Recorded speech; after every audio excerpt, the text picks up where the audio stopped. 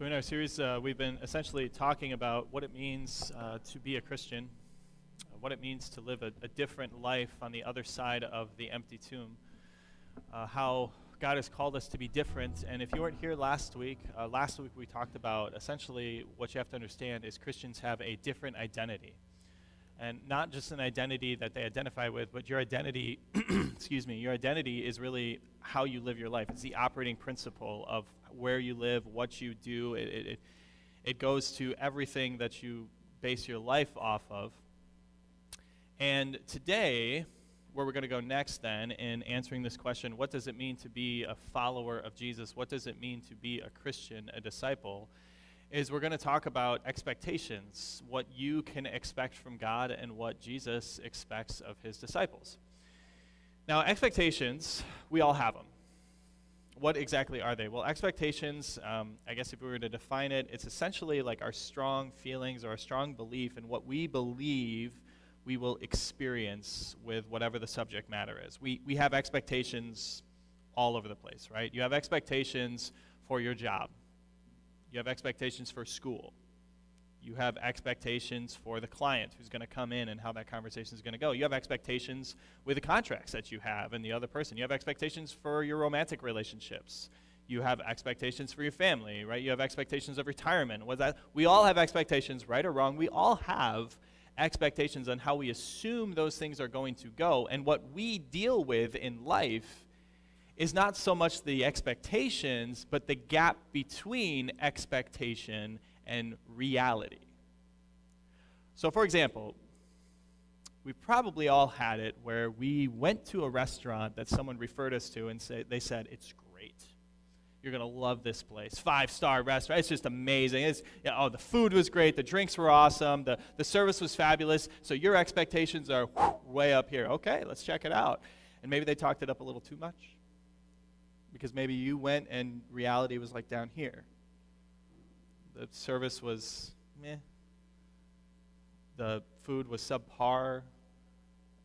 Things were just not really well done to your liking at all. And so that whole time you just said, yeah, I don't think I'll be back. What are you dealing with? Here's your expectations. Here's reality. And that gap, we call that gap disappointment.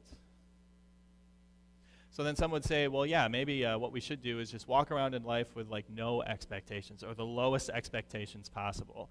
And I'm not saying you need to lower the bar too low, because if you lower the bar too low, that leads to a gap that we call delusion, okay? So for instance, I just have zero, or my expectations are so low and everything, and you walk into a Taco Bell and you think, oh, I got tacos, I got burritos, a 5-star restaurant, and people would say, you're a little crazy, you're a little delusional, okay, right?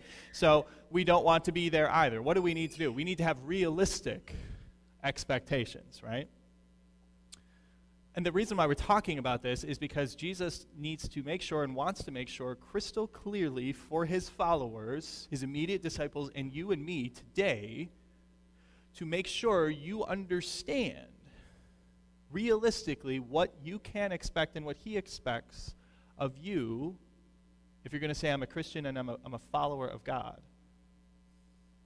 Because I often find that it happens where I'm talking to people where they intellectually understand the gospel message. Jesus died, but he rose. Good Friday and Easter, right? The forgiveness of sins. I have life eternal, and I'm totally saved from my sins. Isn't this great? So I guess it doesn't really matter how I live my life after this point because, hey, I got to get out of hell free card, right? And what that leads to is delusionment. Like no, you have a misunderstanding of what it means to be a Christian. And on the flip of that, some people say, well, yeah, the cross, the empty tomb, the gospel message, I'm saved, God loves me unconditionally, so that means that following him, he's going to bless me in everything, right? He's going to prosper my bank account, he's going to prosper my life, all of my relationships are going to be great, I'm never going to go through any suffering, I'm never going to go through any trials. Your expectations are sky high, and reality hits. And what happens? You suffer. And God doesn't bless you according to your agenda and your plans every single way that you want. And what do we call that gap? Remember, disappointment. And what happens when you experience that disappointment? You get frustrated. And just like a restaurant that maybe you don't want to return to, maybe you really start questioning, is God really real? Because this experience did not fit my expectations of what I thought God's promises were. When it's not God who's the problem, it's you, but maybe you walk away from it. So that Jesus says this is incredibly important for his disciples to know, okay, if you have an identity in Christ, if the Spirit converted you, if he did all the work, then what does the life of a disciple, what does following Christ actually look like then? And Jesus, in no uncertain terms, basically says this: following Jesus will not always be easy, period. It's not. Many of you know that following Jesus often means having to be more patient, having to be more kind, more gracious, which you would expect if, in a sense, not Christianity. Christianity isn't just imitating Christ, but you would expect that. It means swimming up against the cultural grain or the current of society and popular opinion. It means oftentimes giving up your comforts, sacrificing, being generous. It's not easy. It's not comfortable. It's not convenient all the time. So what are you saying, Pastor? Well, not what I'm saying. Here's what Jesus says. What does a life of discipleship look like? He just says it so clearly here. Whoever wants to be my disciple must deny themselves, take up their cross daily, and follow me. And for our sermon, this is what we're going to use as our outline. Each of those three things, to digest it and understand just exactly what is implied in denying yourself and taking up your cross and following Jesus. So let's take that first one. Deny yourself. What does that mean? Well, you think of the word deny. That is a 4-letter word that we do not like. We do not like that word. A 5-year-old does not like to be denied another piece of their Easter candy, right? Nope, don't like that. You write a letter to college to get into the college, and you get a letter back, and it says, we regret to inform you that, and it doesn't matter, you throw it in the trash, because you were denied, and nobody likes to be denied. You go, and you ask this pretty girl out on a date, and you hope she says yes, and she says no. And we get denied, and you don't like being denied. Nobody likes to be denied. But what makes this even harder is what Jesus says. He doesn't just say be denied, but he actually says self-denial. He says disciples, my disciples, have to have an attitude of self-denial. Now you got to understand how insanely difficult this is for Christians, really for anybody. In our culture, in our society right now, I'm not saying this is a bad thing, but just, think of how much you are marketed to, where this message is not deny yourself, but it's just the opposite. Indulge yourself, okay?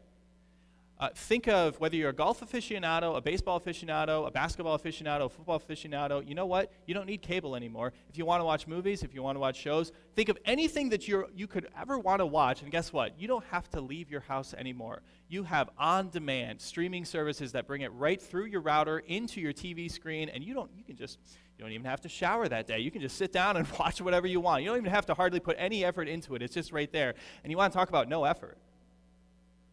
We have this giant online store called Amazon, and it's amazing because you can just anything that you could dream of, right? Like seriously, think of like this crazy tool gadget, and Amazon probably has it, but it gets better.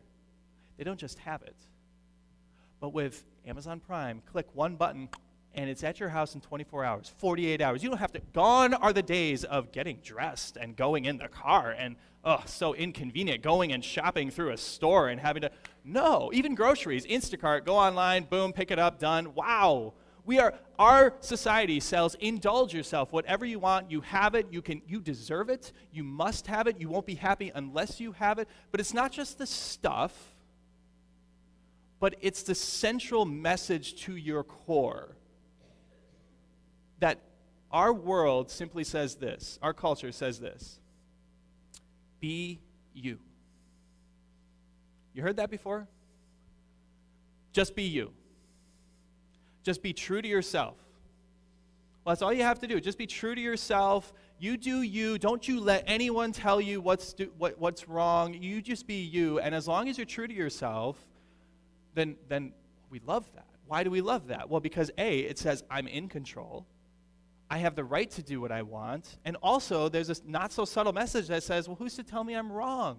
Because I'm just being true to myself. How can I be wrong if I'm being true to me, if it's true to me? And we love that because it placates to a sinful nature inside of us that says, yes, I am the master of my own life. And you know what Jesus says is so wrong about that message? You. What's wrong with the message, be you? It's you.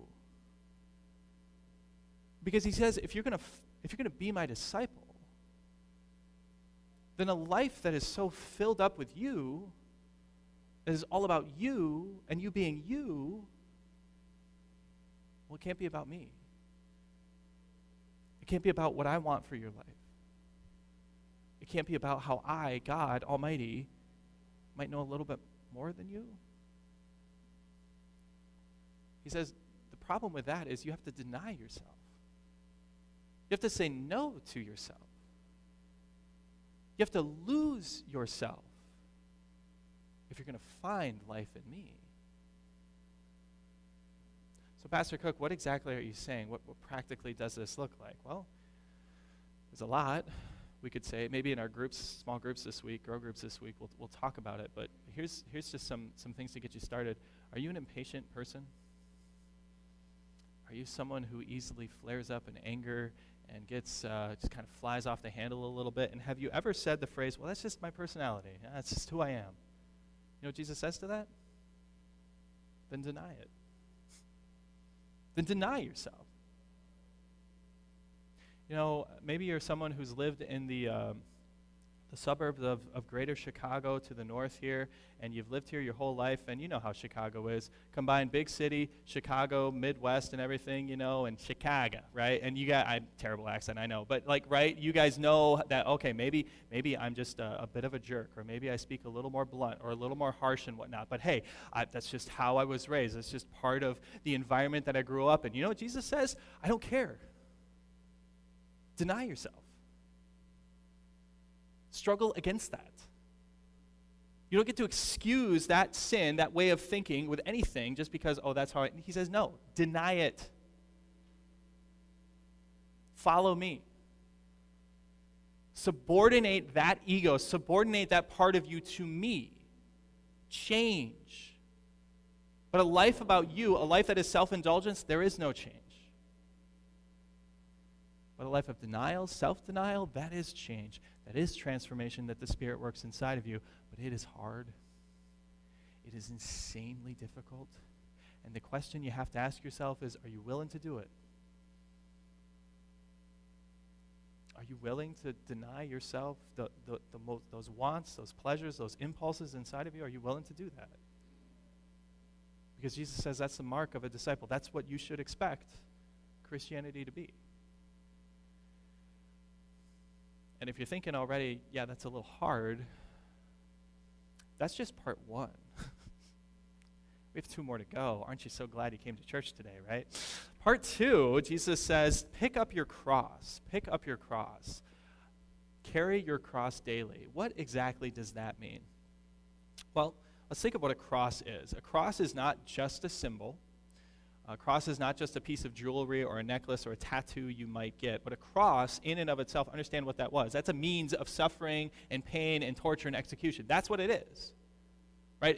If the Romans saw you like walking around with a cross necklace or a tattoo of a cross, they think you're absolutely nuts, crazy. That's like a lethal injection or an electric chair around your neck.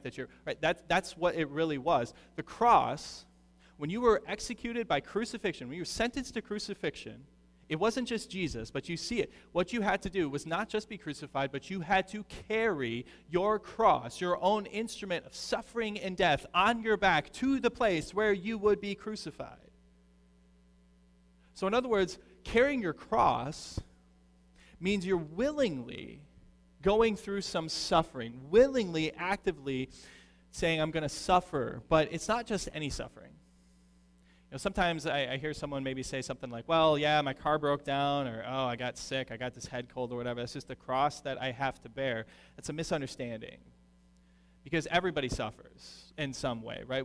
In this life, the consequence of living in a sinful, broken, fallen world is that we are going to experience suffering. But Jesus doesn't say to the world, carry up your cross. He says, if you want to be my disciple, you have to carry your cross. So it's not just suffering, but what is it? Disciples suffer for Jesus. It's that suffering that you will endure because you're actively living out your faith. So what does that mean? That means when your boyfriend breaks up with you because you're not willing to go as far as he wants to push you sexually or physically because you're like, my God says that this is something to be enjoyed in marriage. That means when your friends, they just cut all ties with you. Why would they do that? Well, because you lived out your faith. You shared with them Jesus because you love them enough and you want them to know Jesus, and you weren't a jerk about it, and you were patient about it. And maybe you stumbled into a conversation and you said you don't support their lifestyle. And it's nothing against them personally, but it doesn't agree, it doesn't line up with God's will. And that was all they needed to say, you're a bigot, you're cruel, you're mean, and I don't want you in my life. And that hurt, that hardship, that hurts. It's a cross. It's when your friends kind of roll their eyes at you, and just like, right, you get the relational distance that they want to put in place because you won't go out and indulge in their drinking and all the other stuff, because what they call fun, you call sin. And again, you're not trying to say, like, I hate you, person, but you're saying, like, I love God more. And so they're starting to put this distance in you, not invite you out to those things. You feel left out. That's the cross that you bear because of your following Jesus. It's when you actually get laughed at to your face because you believe that God created the world in 6 days. Come on, nobody believes that. But you actually believe that Jesus was real. Like, not just the teacher, but he was actually God and he rose from the dead. You believe that? Because you take the Bible literally? And we could go on and on and on. But that's what Jesus says. Are you willing to do that? And if you were here, I don't know, about a month or so ago, we talked about how easy it is to say, oh yeah, totally, I'll do that. I'll follow Jesus wherever you go. I'll take up my cross. It's easy to say that in a place like this, but when you're out there, when you're in the minority, when you're actively engaged in that conversation and you know what you need to say, but it's going to be so uncomfortable, or you think they're going to reject you, and so instead you take that cross and you place it off your back and you just say, I'm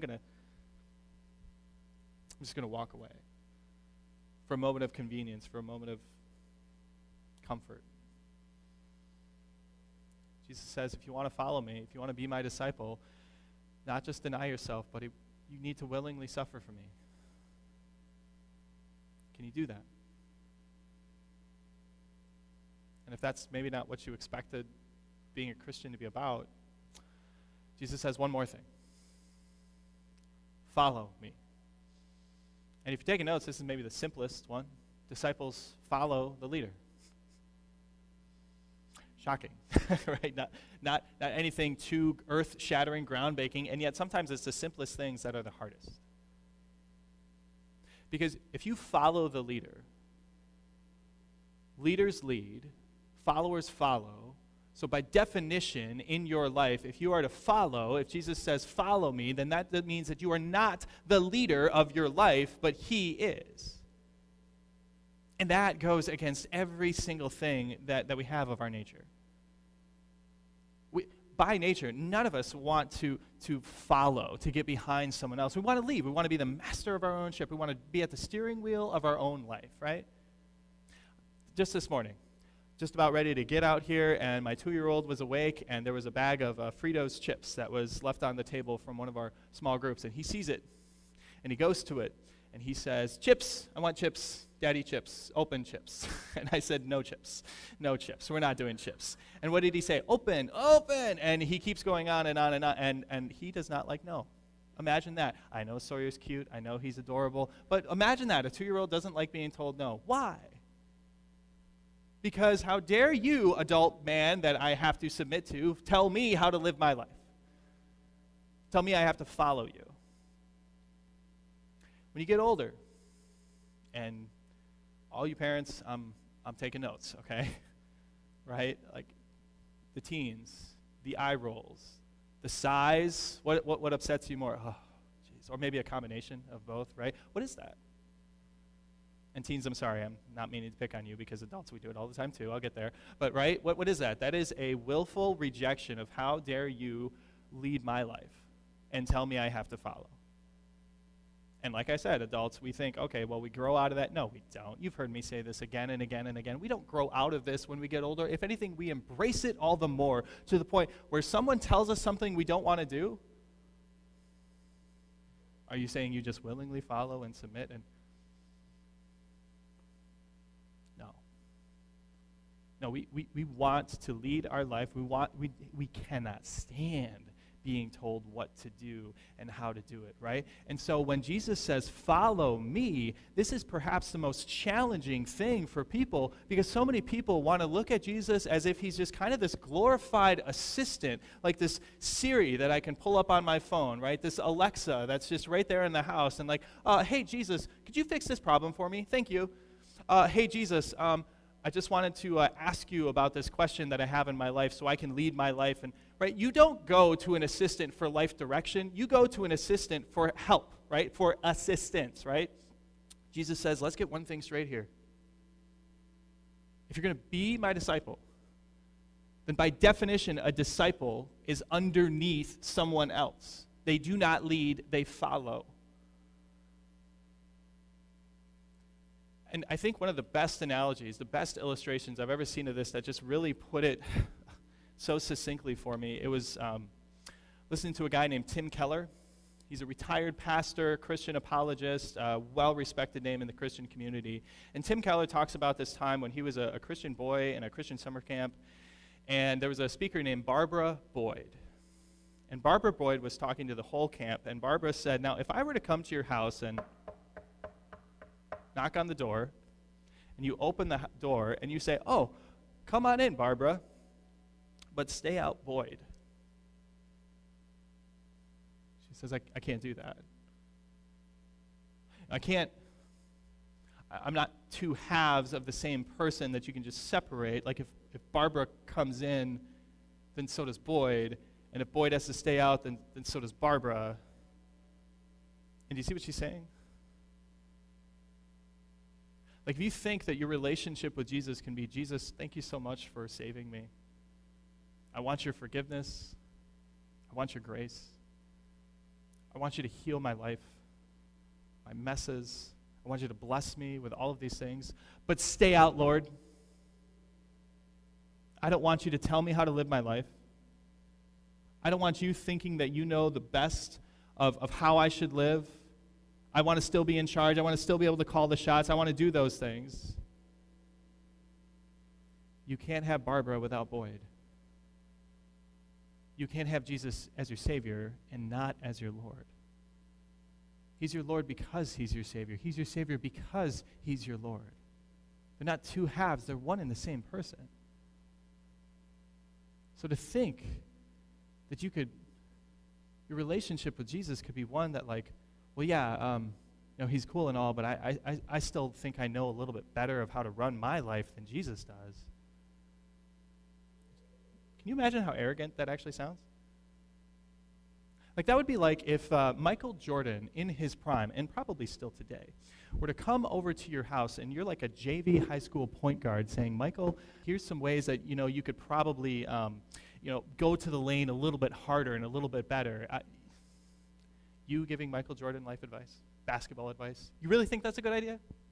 No, if he was over at your house, if your mom, your dad, you would say, listen to whatever he says, follow him. Jesus Christ, the God of the universe. How is that any different?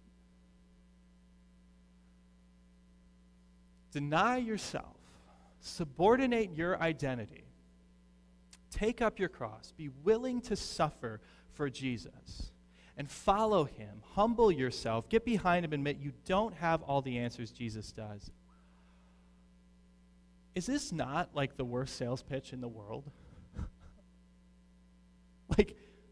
Like, Jesus, are you trying to recruit people or are you trying to scare people away, right? Like, this is like going to the car lot and the salesman comes out and he says, well, let me show you the car.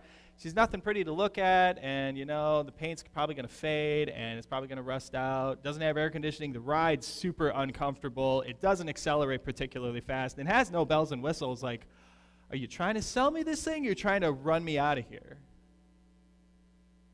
Jesus, what do you say? If this is what it means to be a disciple, if this is what it means to live differently, why would you do it?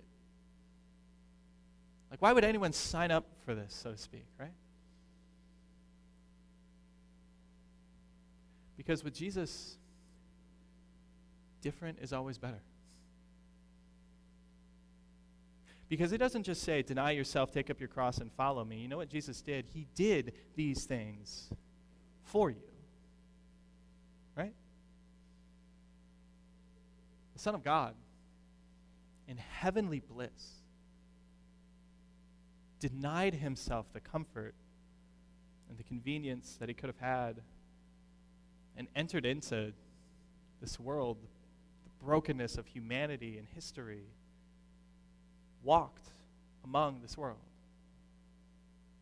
experienced the effects of sin, and though he was not sinful at all, he saw it firsthand. He experienced it. He got a taste of what it was like. And what did he do? He took up his cross, a literal cross that we just celebrated a few weeks ago. He took up a cross that he was nailed to, and he suffered hell for.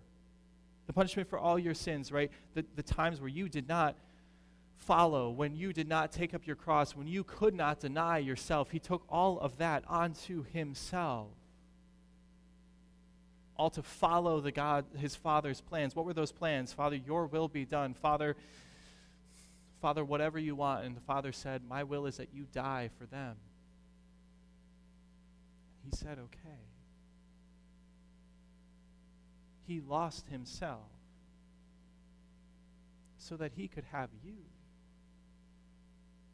He went from heaven, experienced hell, my God, why have you forsaken me, all the way back, so he could have you, rescue you, and redeem you from your sins.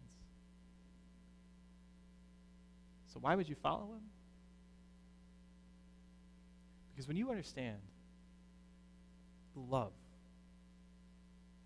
that crazy, sacrificial, unconditional love of God, there is only one response. Jesus, I'll deny myself. I'll take up my cross. I will follow you wherever you tell me to go. Because what does Jesus say? Whoever wants to save their life, you're going to lose it. But whoever loses their life for me will save it. It seems crazy. Maybe into the outside world, why would you look this way? If you're looking at it from a worldly perspective, yeah, maybe I could understand that. But if the Spirit opens your eyes and you see what this is, it's not a life of misery. It's not a life of inconvenience and discomfort. You know what this is? This is a life without shame. This is a life without guilt. This is a life free from the burdens of sin that are weighing so many people down. This is a life of satisfaction.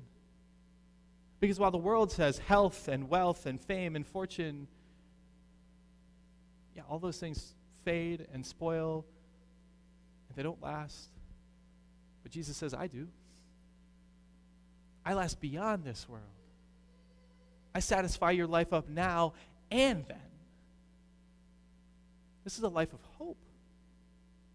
Because you're going to suffer. You will. Jesus guarantees it. You and I, every single person in this life experiences suffering. But you have hope because God promises that he uses that suffering for your good, like we saw in Joseph's life when he couldn't see it. And maybe you will never see it, but it doesn't mean it's not true.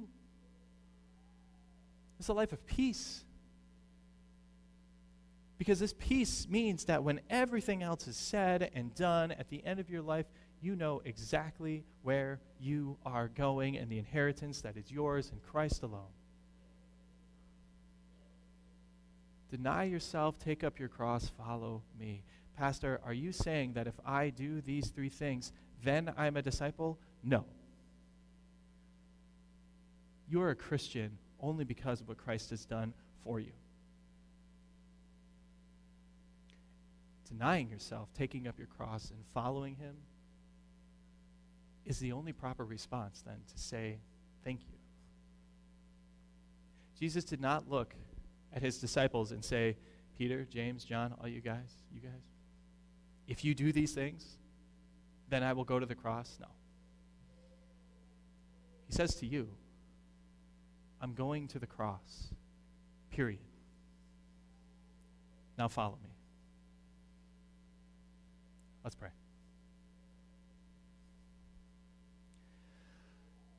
Heavenly Father, living different does not come natural. Living for you is totally against our nature, because our nature wants to indulge in itself and be all about itself. It wants to be comfortable. It wants to live a convenient, cushy life. It wants to live for the here and now, and you are so countercultural. You flip everything that we think we know upside down on its head. Lord, it is difficult, it is hard, but you show us why. It's not so that we can earn a spot in heaven. It's not so that we can prove our faith to you. No, we do this in response of everything you did. To a world that was self-indulging, to a world that wanted a convenient life, to a world that just wanted to think they knew better than you. You came. You gave up your life. You lived for us. You lost yourself to find us, Lord. May that love so melt us, so transform us that through your words today, we would understand every single day our opportunity and our privilege to follow you, so that we could see what we expect, but not see it as a terrible thing, as an inconvenience, but rather as a way to say thank you and a way to live out our lives to the world, as a way to declare you as the God of our lives. Give us the strength and give us your Spirit to do this. It's in your name we pray. Amen.